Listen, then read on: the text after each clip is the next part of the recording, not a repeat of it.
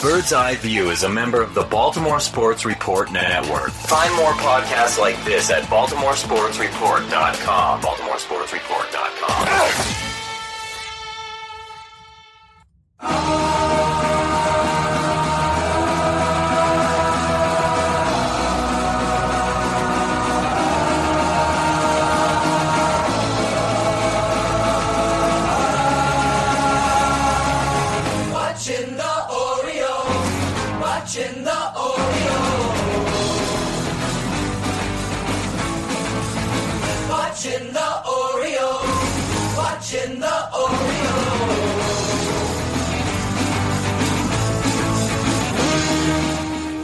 And welcome back to Bird's Eye View. When it comes to the Orioles, this weekly podcast is your official source for a lack of insight and baseless opinion.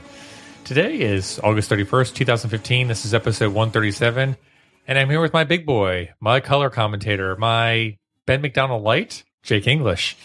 For those listening to us, you should be following us on birdseyeviewbaltimore.com. You can also check us out at Baltimore Sports Report. We often recommend checking them out on a daily basis, especially for Baltimore Sports Today, which will give you your daily upkeep of all Orioles news as much as you do not want to hear it right now. But again, they're also covering other Baltimore sports such as the Ravens, the Terps, and anything else to get your mind off the Orioles. You can also check us out on other third-party applications such as Stitcher, Miro, Double Twist, and that Apple product that likes to shut people down, otherwise known as iTunes. Please, if you get a chance, go give us a review on those applications. It greatly helps in spreading the word about how lovely it is to listen to the Orioles during this September period. Next, check us out on social media at facebook.com/BEVcast and on Twitter at Bird's Eye View BAL. And, you know, what a great week to be an Orioles fan. It's the perfect segue to the drink of the week. Jake, what are you drinking this week? Well, I'm drinking in celebration. Ah, okay. I am drinking a beer out of Chicago, Illinois to celebrate Jake Arrieta's no-hitter. Because it's the only thing we can celebrate. I'm drinking a Threadless India Pale Ale from the Finch's Beer Company, and you know what? It's pretty good. It's pretty good. It's got a finch on it, a cartoon finch. It does. It's interesting. Jake, I have to tip the cap to you. You brought over an assortment of beer since I was unable to go to the liquor store today. Jake, I'm drinking a Hercules Double IPA from Great Divide Brewing Company. Don't really know much about it. It's not bad. You picked an excellent beer here. I think the real debt of gratitude you owe me is not bringing you beer infused with grapefruit. I actually would have been okay with grapefruit. It probably would have been the last summer beer I had. Folks, we're entering into fall beer territory here. It is perfectly acceptable after this weekend to start to infuse your beer with pumpkin once again. You get your pumpkin away from my beer. Well, that's going to make a lot of white chicks that are listening to this show very upset. Oh, wait, there's not that many of them. Let's all pop over to the medical wing. J.J. Hardy still in the DL, possibly return, in a few weeks, but they might just shut him down for the year based off of how things are going. Chaz Rowe, probably be back sometime next week once the rosters expand. Mike Wright, again, probably won't be back up until September, and that'll be here in it'll be here in a day. He'll probably be up in, I'm guessing, like a week or so. The bigger news, I think, it has to be Dylan Bundy being cleared to throw again by whatchamacallit. I was shocked. Yeah. I was shocked because there were tweets today that included the names Dylan Bundy and Dr. Death James Andrews in the same sentence, and it was not horrible news. No, I think Dr. James Andrews currently is working on all the bad news for the Washington Redskins right now and not for the Baltimore Orioles. I'm all right with that. Yeah. Any other big news information regarding health? I think Bundy was the biggest one for me. There is a widespread affliction through Birdland. Oh, is there? Yes, it's this weird stomach discomfort and feeling of illness that happens around the 3rd to 5th inning of just about every game. But that's a different situation. Let's find out about it this week on the Twitters. First and foremost, I'm just going to go with one because there were lots of tweets. I'm going to go with the one from Baseball Tonight. It says, Joe Maddon is at it again. Cubs will have a pajama party on their overnight flight back to Chicago. Love the pajamas. Love the pajamas. Look, for everybody that hates on Joe Maddon, you would love him if he managed your team. And when you get grown men in pajamas I mean, here in the picture I'm looking at, again, this is a tweet from Baseball Tonight at BBTN. You've got Pedro Strop in his TMNT pajamas. Yeah. What's not to love? Yep, that reminds me of good old memories from 2012 where Pedro Strop was interviewing Gary Thorne and wearing his Teenage Mutant Ninja Turtle jersey and not wearing his hat incorrectly. But yeah, interesting picture. Personally, my favorite has to be the mustache pajamas from Jake Arrieta. Can't beat it. You want a mustache ride? Next one on the Twitter. At least something is right with the baseball world. This comes from the Dodgers Twitter at Dodgers. Vince Scully will be returning, and realistically, next year will be my last year with the Dodgers. Well, I guess it's good that he's come back for another year, but I don't want to hear this whole aspect of retiring. Haven't we heard that before? We have, but I think we're getting close to the point. I must say, I really have enjoyed Vince Scully being so available now with the MLB Network. I've caught quite a few Dodgers games in which they simulcast his radio broadcast. He's great. He is a jewel of baseball. So if Vince Scully retires, does that mean the president has to do an appointment at that point, and it's got to go through the Senate confirmation hearings? No. They're actually just going to rename Vince Scully something in the native Inuit language. Okay, gotcha. All right, next we have a tweet that comes directly from the Orioles, at Orioles. And the question I have for you is, what would you bid? The tweet is as follows from at Orioles. Bidding has begun for Maryland residents on Maryland license plates 2130 and 2131. It gives you a link to go over and bid on these auction items. And of course, the auction goes to great charity causes that the Orioles have running. Right now, the 2130 license plate, as of recording here on Monday night, is $587. Okay. Right? The bid on the 2131 plate, $1,760, $1,760 and 56 cents. That makes sense to me. My question to you, gun to your head, how much would you bid on an item like this? $50. Yeah, I'm not one that would care. I don't understand why you would bid for the 2130 license plate, because people are like, oh, 2130. Yeah, I really wanted to get the number, which was the tie. Right. Like, I didn't want to get the breaking number. I wanted a tie because nothing distinguishes me over anybody else than the tie. Or like, I've got all this money, but I don't have enough money to go buy the 2131. So I just went out and bought the second best thing I could. I mean, it's just not a really good thing. And what I want to know, they haven't released 2632 yet, right? It doesn't appear to be now. Okay, so even somebody who buys 2131 is getting the second best plate. Right. I don't understand this. And let me just say, this is not something that I do. I'm not a bidder. But as an early adopter of the Orioles plates, it feels kind of, I don't know. It feels unfair that they're giving away these plates or giving away the option of these plates now. The early adopters, they were the ones that leapt at the opportunity. You would think that they would have those auctions then, when the iron was hot, when people were excited about it. I'm sorry, you're expecting the Orioles to make a move when the iron is hot and to basically reward situations of saying, hey, we've got this great thing. Let's go ahead and take advantage of it. Yep, you're right. That's foolish. Cal Ripken's favorite third baseman is at it again. This comes from Dan Connolly. You can follow him at Dan Connolly's son. Double for Daryl Alvarez, his first MLB hit. Beltre gets the ball, jokes like he's going to throw it to the crowd, but tosses it to the O's dugout. I disagree with you.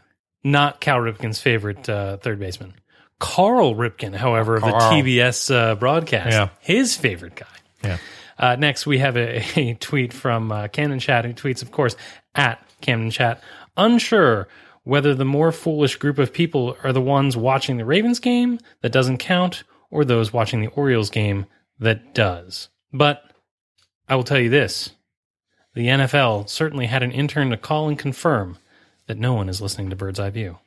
The other big news out there that came out this week was, and I'm not even sure if this is good news or bad news for the Orioles, but this comes from John Heyman. You can follow him at John Heyman CBS. Sources, Jays to name Indians Mark Shapiro club president. Announcement expected soon. Of course, that announcement came out today and was confirmed. So Mark Shapiro is the new president of the Blue Jays at the end of the season.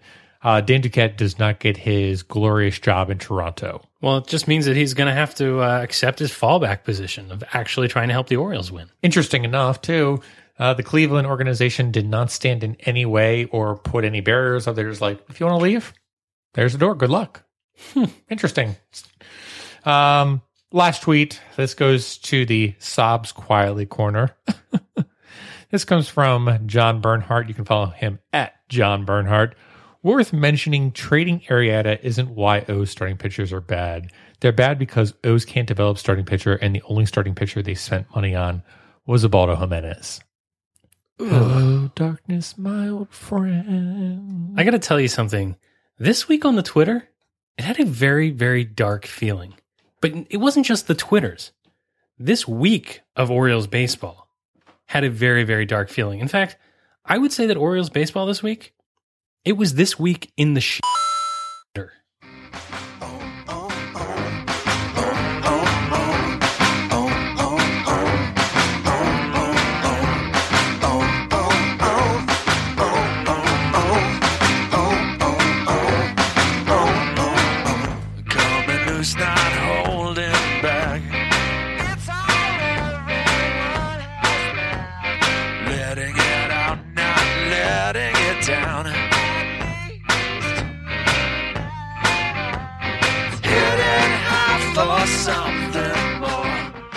You know, Scotty, when we started this podcast in 2012, we expected the Orioles to be terrible. We expected to be chronicling a very awful team. We're finally getting our podcast that we always envisioned. Huzzah!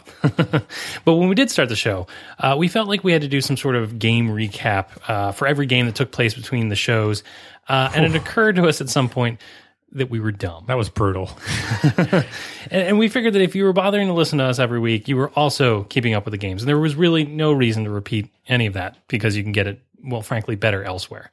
But we are pleased to announce that after our little dust-up with the Major League Baseball Advanced Media Wing, we have reached an agreement with them, which will allow us, for this episode only, to replay some of the Orioles highlights from the past week. That's a big settlement. I was, Scott, you worked so diligently on this, and I've just got to give it to you. You really have. It's all the sources I have in the community up there, in that $6 billion industry, which is MLB Advanced Media. It was the thing where we made fun of them for taking over hockey. That's what did it. Yeah, I think it was just the sandwiches I sent them. Apparently, they're big mustard lovers. All right. Well, with no further ado, and by that I mean I sent them hot dogs. Sandwich or not? Anyway. First, we had the Royals series, so let's go back to the sounds of Game 1.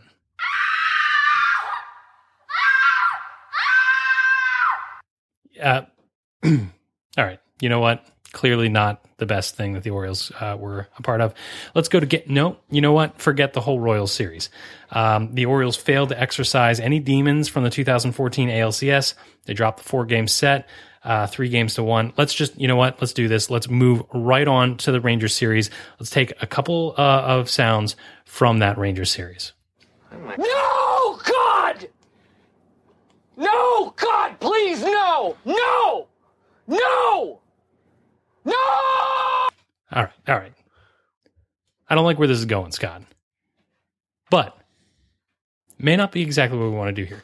The Orioles got swept in 3 games to the Rangers, okay. But hey, it was not all bad. Not all 7 games this week were a house of horrors, all right? So let's take a step back. We're going to put together some sound here. Let's take a listen to the positive highlights for the Orioles from the past week.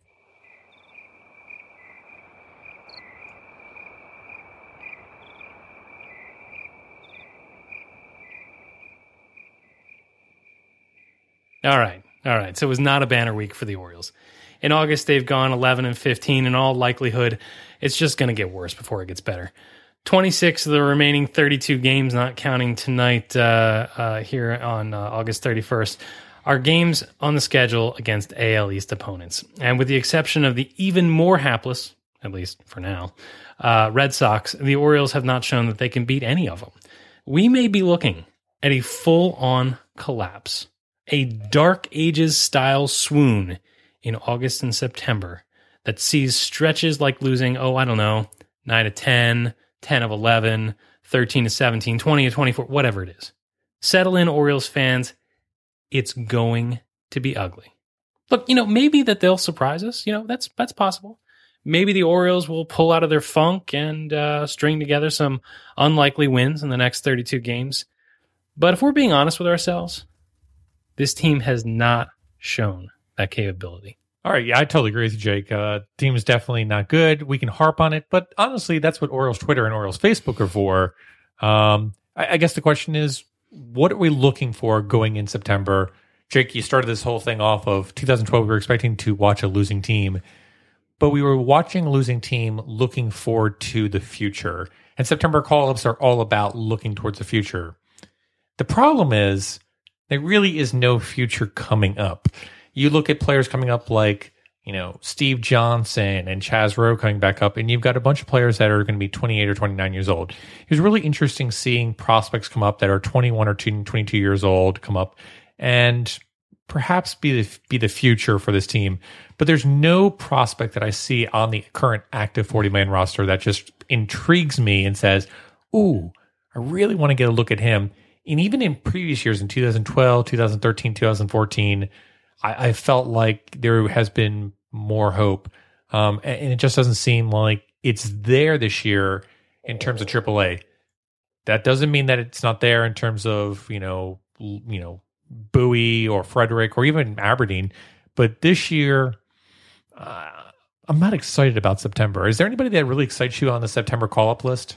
Not really. And in fact, the player that I would really like to see get some time, just a cup of coffee, is Mike Yastrzemski. I feel like that would be a really interesting guy to see. Look, is he something or is he just a guy? And I don't feel like we've gotten a good look at him in spring. I know that he's done, he's had his ups and downs in the minors. I would really like to see him here in September, but he's not on the 40-man. Right. So, no, to be honest with you, there's really not anything exciting. I think the only thing that we can look forward to is to look at maybe some of the pitchers that project to be in that bullpen next year and say, is this person or that person or whatever a candidate to be a late inning guy who can throw cheese? Sure. Is this person a situational lefty? Because we're going to need that moving forward. The Orioles are going to have a totally new look next year. And if they can solve some of those holes in the bullpen internally, it allows them to do some other things. So I think that's basically all we can look at. So I've got a crazy idea, and it kind of comes back to the point you just made, which was, you've got a lot of AAA arms, but there are none that really stack up as a great starting pitching option. That includes Mike Bright, and that includes Tyler Wilson, in my opinion. I know fans are really big on them after a few starts, but in reality, they're probably nothing more than a fifth starter, but they could be really interesting bullpen arms.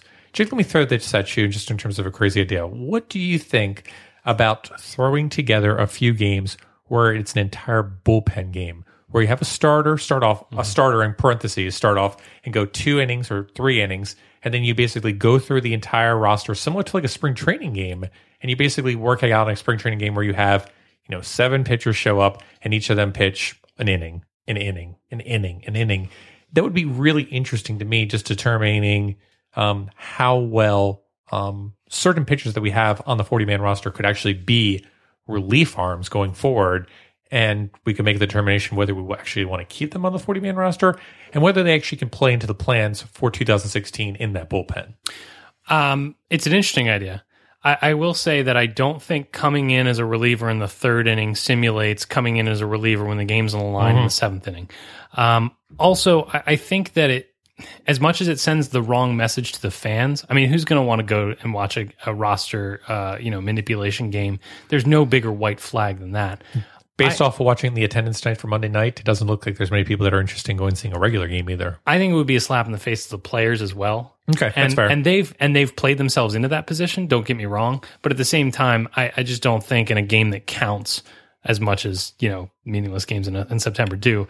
I don't think you'll see it. I don't think it's a bad idea. I just don't think it'll ever happen. I just think it would be an interesting spot start. Again, also with Miguel Gonzalez now reporting soreness. Yeah. I think that's an interesting scenario where it's like, okay, well, if Gonzalez is going to be sore, who are you going to get to be your 5th starter?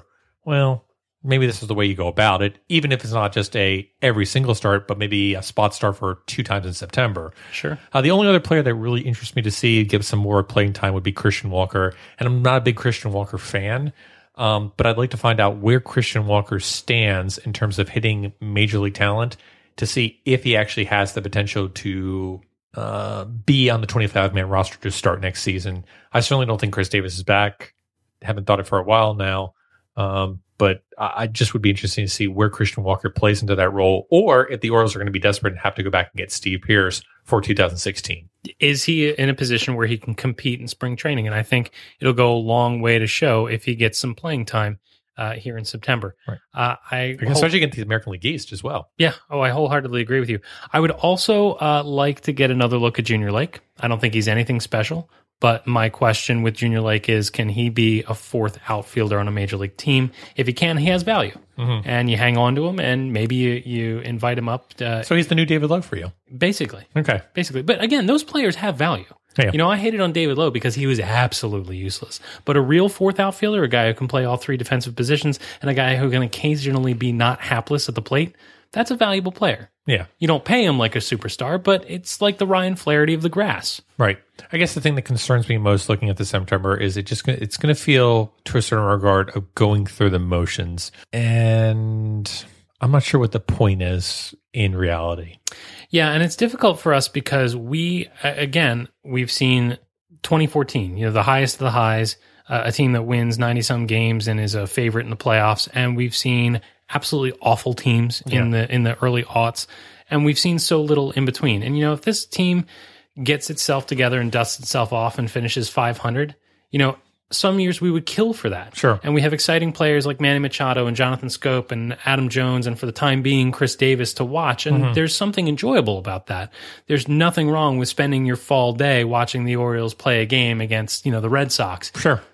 But if they don't end up dusting themselves off and they don't end up back at 500, it's going to be incredibly frustrating. It's a very different thing to watch. I'd like to go and talk briefly about one of the players we mentioned.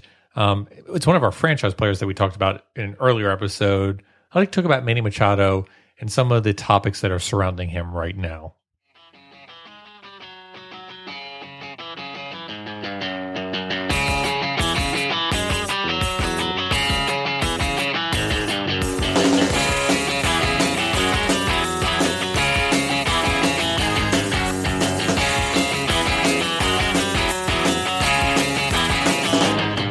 I could go out in the darkness, see you calling my name. I hear you shouting, hear you calling, but it's not the same. Every word that you are throwing right into my back doesn't matter to me, cause I'm keeping my track. Let me go. Let me go. All right, so Monday night, Manny Machado was given the start at shortstop for the Baltimore Orioles. It was his first major league start at shortstop. That doesn't mean, he's already appeared at shortstop, of course, with that Fall game that caused the error. And let's not even think about that game because it makes me cry. And as you mentioned, he has played in the shortstop position. He's played in the shortstop position before as a shift. So anybody that wants to be like, oh, this is his first time ever. No, it's not. He's played in the shift there before many times. We were talking about this. There's a lot of people that feel like this is a big deal. This is where Manny was originally in the minors, and maybe this is where he should be. And then there are people that look at the Gold Glove and the Platinum Glove and say, Manny has probably one of the best third basemen out there in terms of defensive performance. We should keep Manny Machado at third base. Let's not mess with a good thing. And I think you and I differ on this. And we were requested by Twitter, and specifically Derek Arnold from Utah Street Report, to kind of talk about this. So, Derek, this one's for you. This one goes out to Derek. Yes. So this is 2 weeks in a row we've prompted something off of Derek Arnold. Okay, Jake. In my opinion, I really like to see Manny Machado at shortstop for the prolonged future.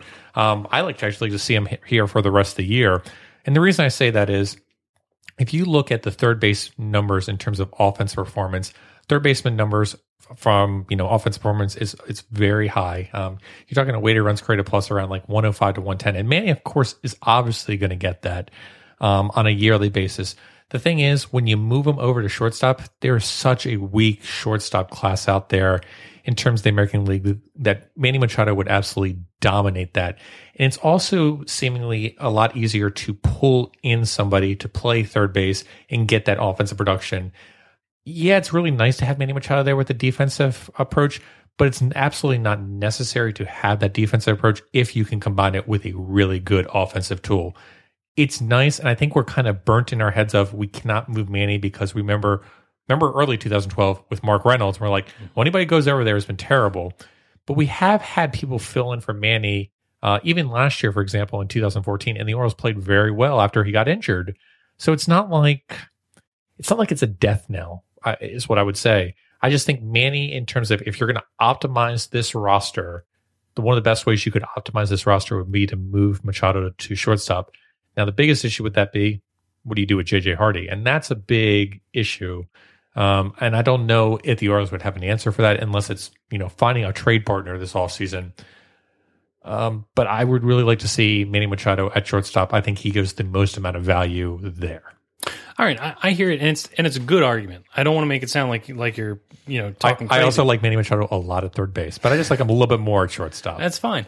I am in the crowd that says don't mess with a good thing. Manny Machado plays all-world third base, and the Orioles teams of old had a really good third baseman and showed what an important role that was. I think you are very correct when you say that Manny Machado is now providing the kind of offense that you need to see from a third baseman. And I would argue that he's also going to grow into the kind of hitter that will be more of a prototypical third base production than you'll get out of shortstop. Can I make a counterpoint? Please. So the counterpoint, the argument that you've made is let's not mess with a good thing, because if you've got a good thing, you really don't need to mess up the boat too much. A similar argument was made during the 2014 offseason as well, where the Orioles had a really good roster at the end of the 2014 season. And Dan Duquette said, well, we really don't need to go out and get some big, flashy free agents because this team won the American League East last year, and we're getting back like Matt Wieters and Manny Machado and Chris Davis. And we're going to be better than last year. So, Jake, don't you kind of need to rock the boat every once in a while? Oh, absolutely. I also think that if we are going to play in a world that doesn't include J.J. Hardy, let's just be in that world for a second.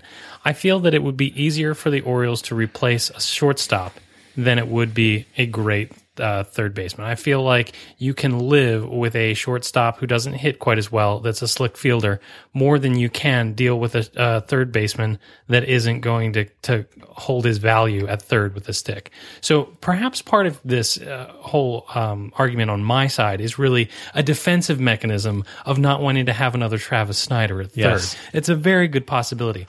Let me ask or you... Paul Yanish. Let me ask you this question. Sure.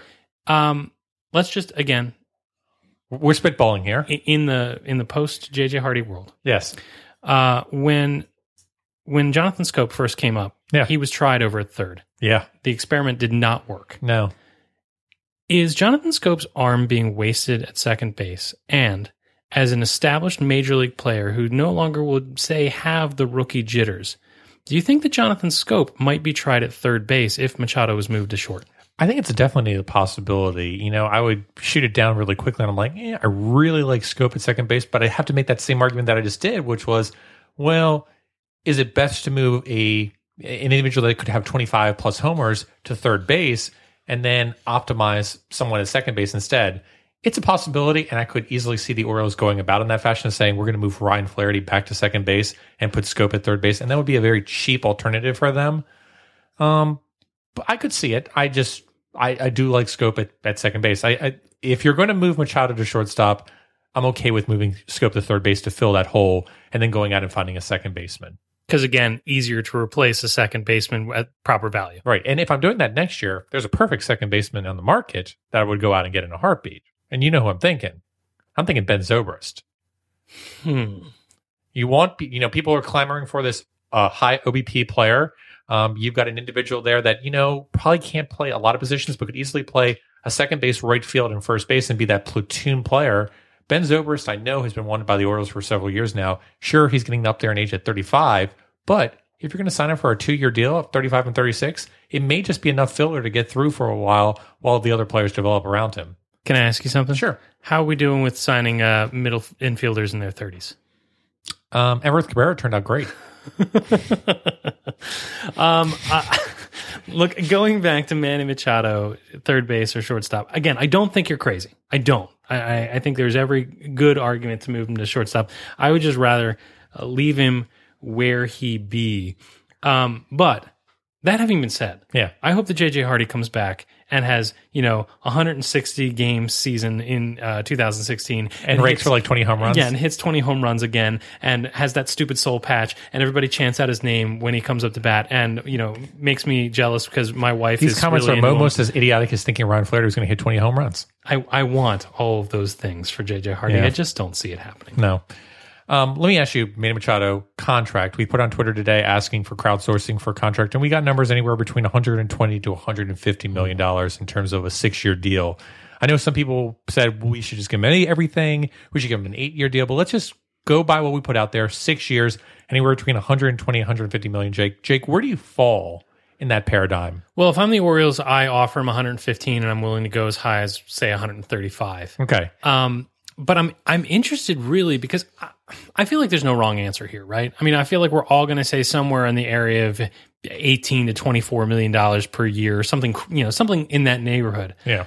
I'm really interested by the way you phrased the question, which was 6 years. Now, can you tell us a little bit about why you chose 6? I chose 6 based off the Trout contract that was made, which was 6 years for $145 million.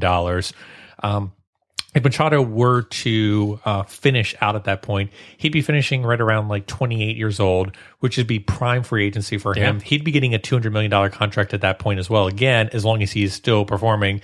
I think Machado is going to want to test free agency at least once. And I think that if he can get out of the arbitration years, great. He's had complaints about it in the past. I think that Machado would be willing to sign a 6-year contract and allowed to go out. Now, if Machado wants to go out and sign a 10-year contract, then it's a question of how much money do the Orioles really want to put into a player also that's had 2 knees replaced. And I think whenever you're getting into 10-year contracts, we've never had a 10-year contract really work out well. Even with Mike Trout, they ended up going with 6 years. It gives a degree of flexibility for the club, and it gives a degree of flexibility for the player to overperform, and also allow the markets to resaturate out with the new TV revenue deals that are going to be blooming 6 years from now as well. And I think Trout's a good case because Manny Machado is a great player, but he's obviously not Mike Trout. But he's right behind Mike Trout in terms of 5-year projected WAR. But I think it sets the appropriate ceiling, I think, for that deal. I think it's very close. I could easily see it being very similar to Trout's number, between 140 to 150 million. Do you pull the trigger for $150 million for 6 years of Manny Machado? I'd say yes. But it's not my money, so it's hard for me to say that. I will point out this, and I was looking at this really cool thing today because I was thinking about Manny Machado's contract in 3 years, and it's going to be in that $25 to $30 million range. Jake, did you know that over the past 15 years that no team has won the World Series that one player has been 15% of their payroll? I mean, that's not surprising. It's not surprising, but if Manny Machado does make $25 million and the Orioles payroll stays at $130 million, it'd be over 15%, which means the Orioles aren't going to go and win the World Series unless payroll were to suddenly exceed. So my opinion is if the Orioles are going to go out and sign this contract to $150 million, that's fine. But folks, I hate to tell you this, but it doesn't mean, it means, ticket prices are going to go up. There's going to be, players lost. And there's going to be a decline in certain players that you really want to keep that you can't keep. Zach Britton, for example, would probably be jettisoned, is my guess, in order to save money and be like, we can't pay a closer $8 to $9 million, just like Jim Johnson was. We're going to need to jettison him in order to keep Manny Machado. Let's get some Jameel Weeks in here. Or Brad Brock or Michael Givens or someone along those lines. Now, to answer your question before, no, I was not aware of the fact that a team that has had a single player with over 15% of their payroll never winning the World Series. I did not know that, but it might have been in history. That might have been the case, like a Babe Ruth or something like that. But I'm saying in the past 15 or so years, it hasn't popped up of modern baseball economics. Right. But it does make sense. Think about it. You can either get a bunch of tier 1, low tier 1 or high tier 2 guys, or you can get one super tier 1 guy and only have the money for a bunch of tier 3s. Right. I mean, it makes perfect sense, even for a dumb guy like me. Yeah. Now, do you also, can I give you another tidbit? Do you know what that rule is called? What is that rule called? It is called the Tomei corollary. I knew you would enjoy that. Oh, that's Marissa Tomei. Of course. Okay. Yeah. The other thing about Manny Machado, making all that money. You said $150 million and I shuddered, but in 6 years, $150 million is going to be a completely different thing for a player contract than it is now. Sure. So the thing, and this is kind of the same argument that I made about Ubaldo Jimenez's contract, is that the way starting pitching is starting to be valued at this point, that contract might not look so silly at the end of it. And so if we go out... It looked very silly at the beginning of it. It certainly did. But if the Orioles go out and spend $150 million on Manny Machado, at the end of that contract, that might look like a steal. It like I said, when you look at an Ubaldo Jimenez contract, like you pointed out, $15 million at year 4, it's annoying. Yes, it is. But in all honesty, you just need to get 2 WAR out of him. And there's a good likelihood that Ubaldo Jimenez is going to get 2 WAR this season. So by that aspect, you're capturing the value for Ubaldo Jimenez. As much as he's had a kind of an up-down season, he's still worth it to be a number 3 or a number 4 starter. And in all honesty, that's kind of what Ubaldo Jimenez has been. He's just not been an ace. So, and were you really expecting him to be an ace? Let me lay one more thing on you with Manny Machado's contract situation. I think I figured out how we can make it affordable. Okay. We need to structure that contract like Bobby Bonilla's contract with the Mets. Okay. I want Manny Machado to still be being paid when our kids are our age. That works out so well for the Mets. In fact, I think the Orioles just got off the hook for one of their contracts. What was it, a year or 2 ago? Yeah. So, kudos for Bobby Bonilla. I had another issue too regarding Manny Machado. We had a disagreement about this along with the shortstop situation, and that was about the final strikeout call that he got, where he got a little emotional with the umpire. Jake, I know you had an issue with it. Do you want to elaborate? Here's the thing. Manny Machado, and I love Manny Machado. I eat his salsa. Can I admit something? Sure. This is going to cause a disagreement too. Had the salsa? Yeah. Did you have the medium or the mild? I had the medium. Pack up the podcast. We're over. Yeah. Look, I love Manny Machado. I want him to be here for 6 years. I want him to be the player that my kids grow up having be their hometown guy.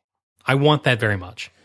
But I'm also a little afraid that Manny Machado is a player that we've seen on other teams with a look that's not so good. Look, why is Bryce Harper so poorly regarded around the league? One, it's jealousy, because other fans would kill to have him on their team. Yep. But the other reason is the fact that he came into the league very young and acted like a jerk on several occasions. It's the hair. And that stuck with him. That sticks with players throughout their career. Look at guys who are great. And I say the word great not sarcastically. David Ortiz is one of the best home run hitters that you and I will have ever seen play live. Mm-hmm. And he is an absolute jerk. Yeah. I have seen him personally thrown out on strike 2. Yeah. Alex Rodriguez, an incredibly talented baseball player. Also a first world-class jerk. That's for off-field situations, too, of who's taking steroids. Whose ego got away with him, and the rest of his personality falls right into it. Yeah. But again, if we're just going to get emotional over, the occasional, hey, end of the game, losing streak going on, I mean, you have to be a little frustrated. Let me ode back into history, as Matt Taylor from Roar from 34 would do.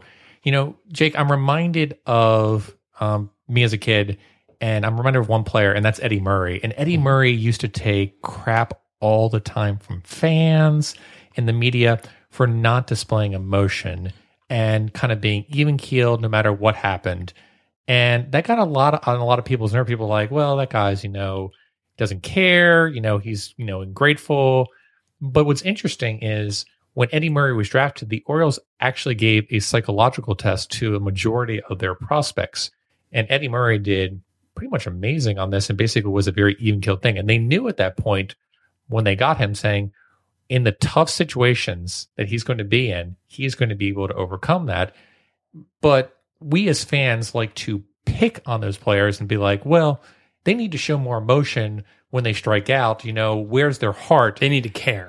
And that's been a thing a lot during this losing series is on Twitter and on Facebook. I've seen a lot of people saying, this team doesn't care anymore.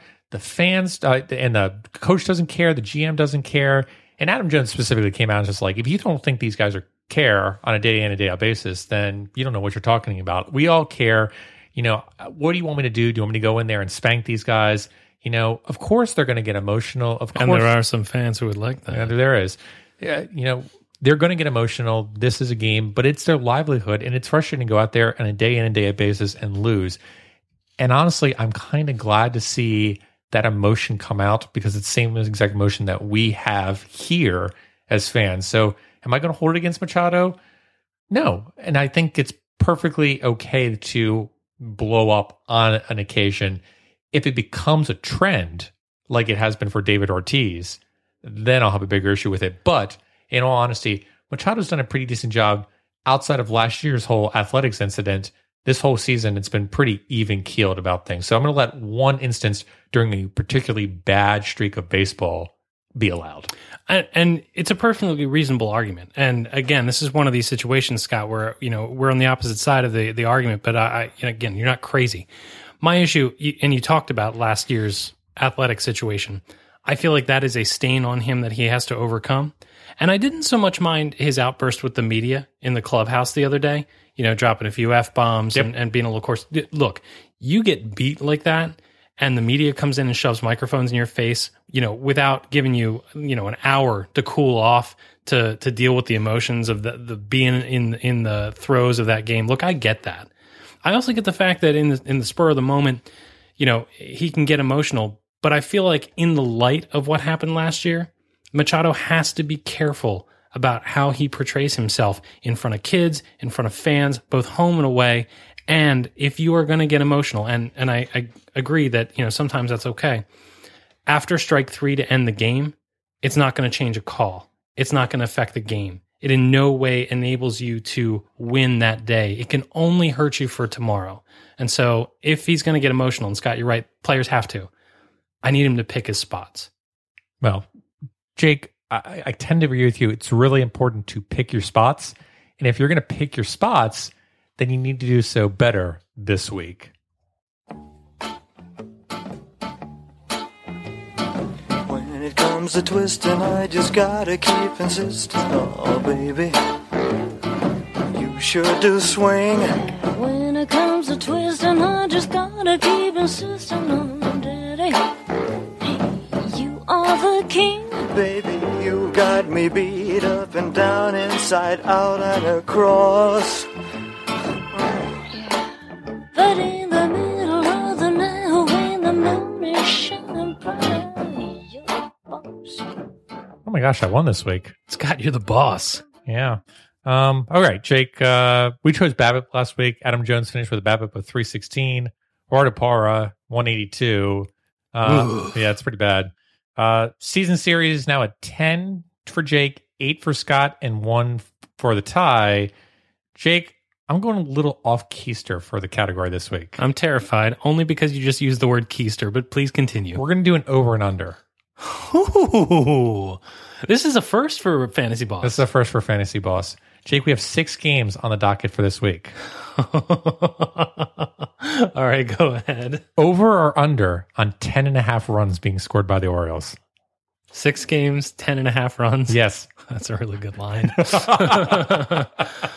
Oh, hell, I'll do it. I'll take the under. All right. So Jake is going to take the under for 10.5 runs in the 6 games for this week. Scott's going to take the over because that's the only choice we have left.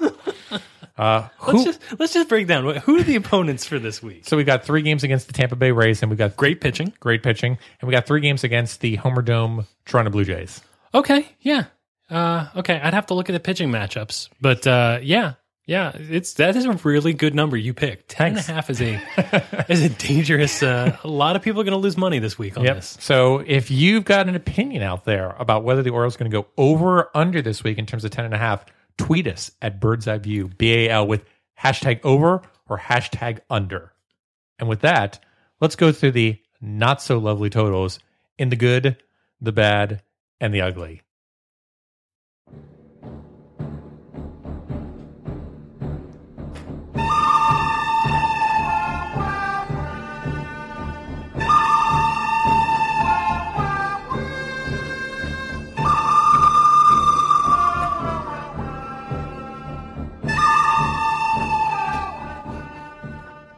That's right. It's that time again. It's time for the good, the bad, and the ugly. This week, I'm going to go first, we do this most weeks, and basically that's because the rants that come out of Scott Magnus for the ugly far exceed the quality of my own. I'm going to go ahead for my good. No, you know what, Scott? This would be the time where I would tell you who was good this week, in my opinion, who had a good week, but I'm going to abstain. What? I'm going to abstain. This is unheard of. Another first for the podcast. Scott, I am going to refuse to answer the good this week because there was nothing good about this week. It was a no good, terrible, awful week of Orioles baseball, and I award them no points. Good day, sir. And may God have mercy on your soul. I'm going to switch it up a little bit. Steve Pearce came back for the Baltimore Orioles this week against the Kansas City Royals. He had 25 plate appearances in there, and honestly, he did pretty well, in my opinion. 355 WOBA, 126 weighted runs created plus. Part of that's due to the 2 home runs he had because his average was at 227. But Steve Pearce is kind of picking up where he was before he got hurt. If Steve Pearce can have a hot September, well, it's good for Steve Pearce because he probably goes into free agency and signs with another team. But I'd love to have Steve Pearce back on this team. I think a majority of the season has been a huge blip.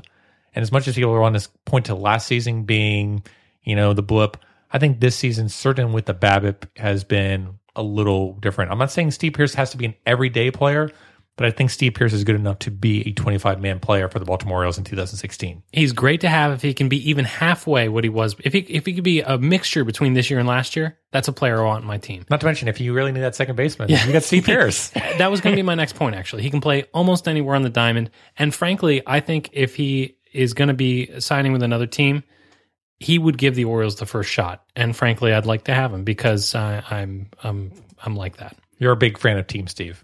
All right. Next one up for your bad. All right. For my bad, it's going to be Chris Davis. Look, he had a rebound and was looking great. At one point, his batting average, which I know is not an amazing stat, but his batting average was back up to 260, right? Which tells part of the story, right? This week, he was as cold as ice. He was willing to sacrifice our love. I see what you did there. Yeah, thank you. Yeah.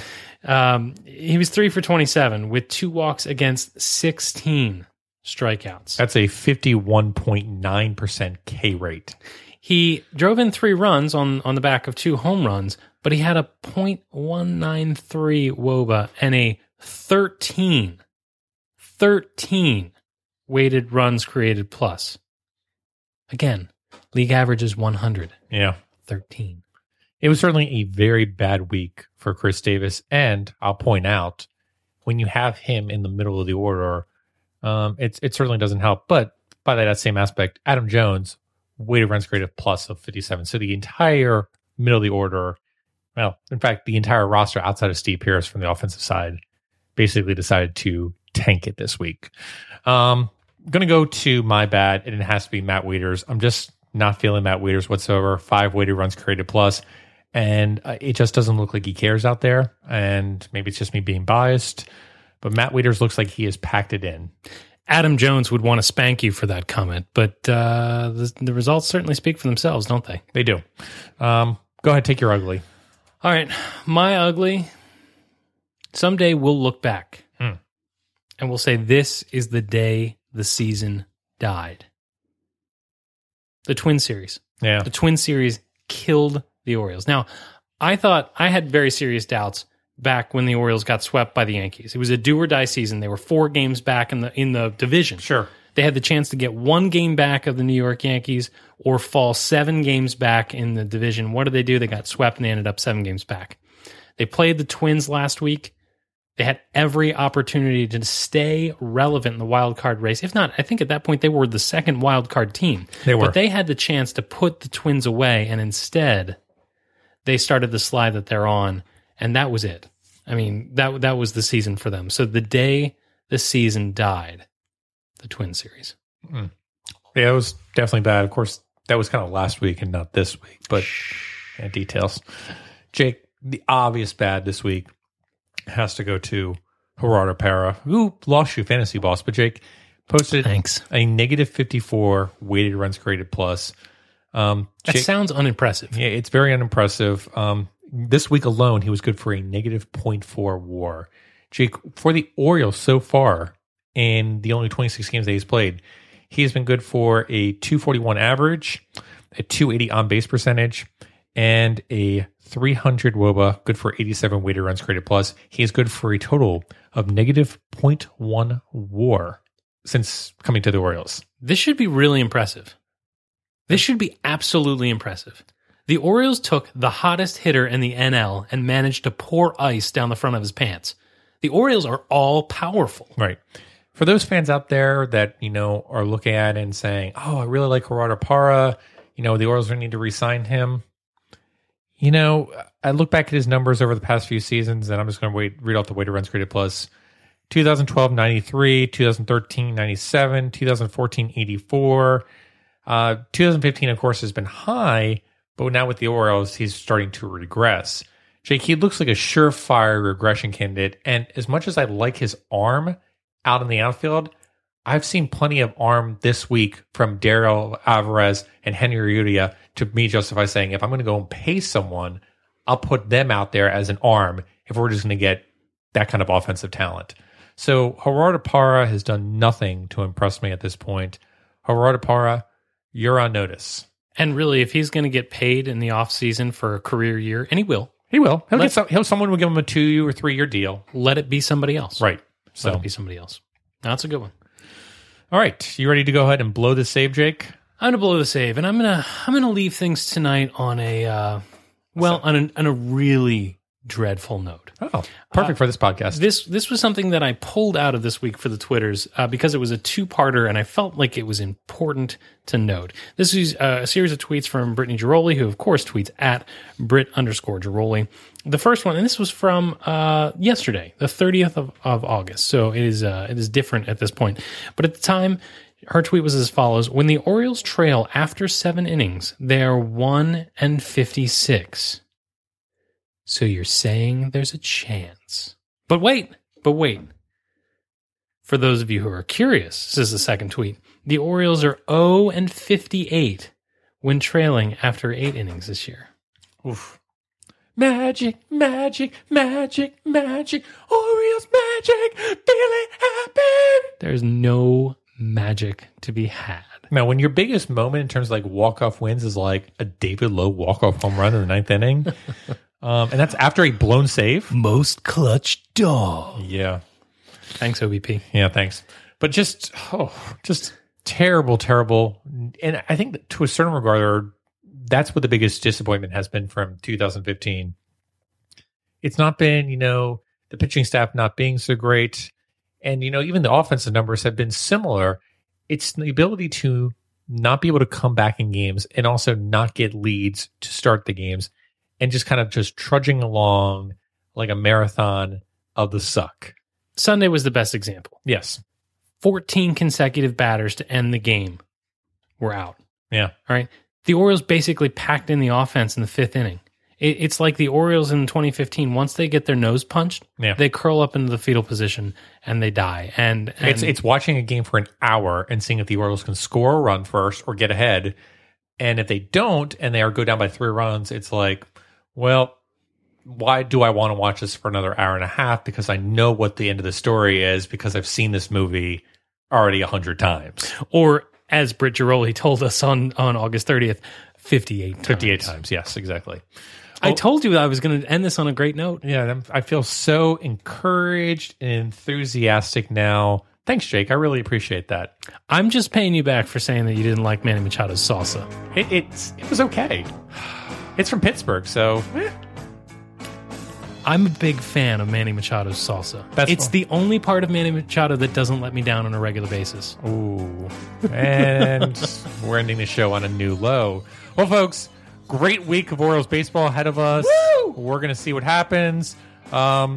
Thanks for tuning in. I know it's difficult out there to tune into an Orioles podcast, especially the way they're playing, but we appreciate you listening to our playful banter. We love you, listeners. And with that, we really didn't sing that much this week, so I guess that's kind of a positive. Baltimore and beyond, I bid you all a fond adieu. Good night, Baltimore. Be safe out there, and let's go O's. Please win. Please. Just a little bit. Please.